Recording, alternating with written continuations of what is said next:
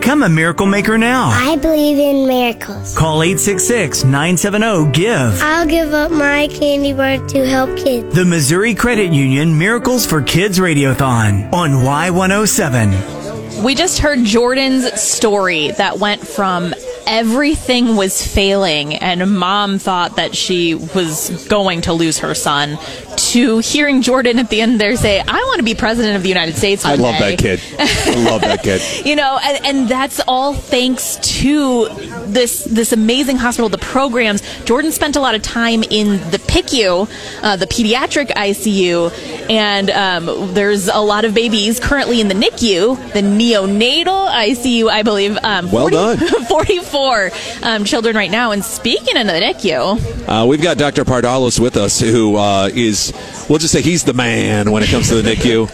He helps get the whole thing going and underway, and we know right now the smallest baby, you deal with the smallest of the small babies, 44 babies over there. The smallest one, as of earlier today, was, 2 pounds, 5 ounces? Yep. Yes. Wow. And that's after being in there for 2 weeks. So she was a little smaller when she was born. 2 pounds, 2 ounces. Oh, my gosh. And in the last few minutes, as you came over here today, you said, well, we just received a baby that's possibly smaller than that. Yeah. I don't know the weight. Right. Yes. Yeah. But 28 weeks, you said? 28 weeks. Mm-hmm. I mean, you think of a normal pregnancy, and 28 weeks is some of the earliest babies. What is like the earliest age you've seen? So the earliest baby to be born at our hospital and survive and go home was 22 weeks and 1 day. Holy cow. He was born in January, and he went home after the 4th of July. So spent 6 months with us. Wow. And so he is the earliest baby to go home. Wow. The tiniest baby to survive and go home weighed 370 grams. So she was like 13 ounces at birth. oh my God. And it took her a couple of years to finally get off her ventilator and go home. But Right. she is now home without a ventilator or anything. What does that feel like for you, like having been able to see them at this vulnerable, tiny stage, and then they get to go home? Like, what does that feel like? It feels so amazing, and that's one of the things that I miss because of COVID. We don't get visitors anymore into the unit, but before that, you know, on their birthdays or they had a doctor's appointment, they would swing by the NI and say, hey, look at little Johnny.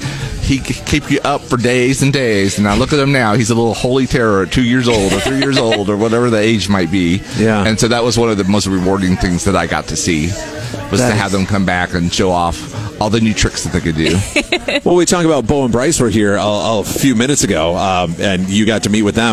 I don't know when the last time you saw them was. I'm imagining it was fairly recent. They're kind of popular. They hang around a lot. They get around. Rock stars. But I mean, you go to 18 years ago when you first dealt with them and you helped them get on the right path as little babies. And what was the survival rate like back then?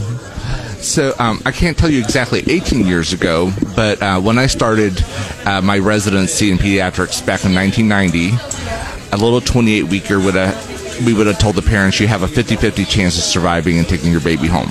Wow. And that same 28-weeker today, we tell the parents they have over a 90% chance of surviving and going home. Oh my gosh. That's incredible. Goosebumps. Yeah. That is incredible. So I mean, you look at the success story of you had a 22-weeker go home. I mean, I can only imagine back in 1990 that would have been... Yeah, nothing.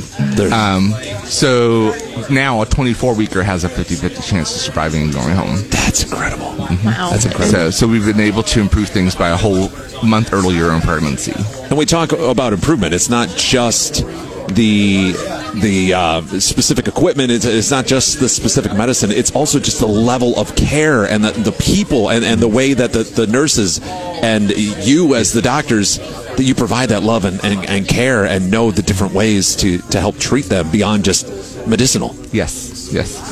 It's truly a team effort in the NICU. The nurses, the doctors, the respiratory therapists, all the other we have, you wouldn't think about it, but we have physical therapists, occupational therapists, speech therapists that work with these kids day in and day out. And a lot of these programs and a lot of the equipment is paid for by dollars donated today. Yes, and we appreciate it. And we were joking. You put the word medical in front of anything, you just sort of raise the price by 10 times. Well, but we couldn't have had these miracles. We couldn't have increased those rates, those success rates, without the dollars that you are donating when you get on your Venmo and go at Zimmer Radio Group and donate whatever you can give. If you can become a miracle maker for $20 a month, I mean, that's as we said earlier, that's like dinner once a month, or even lunch once a month. $1 a day, a super miracle maker.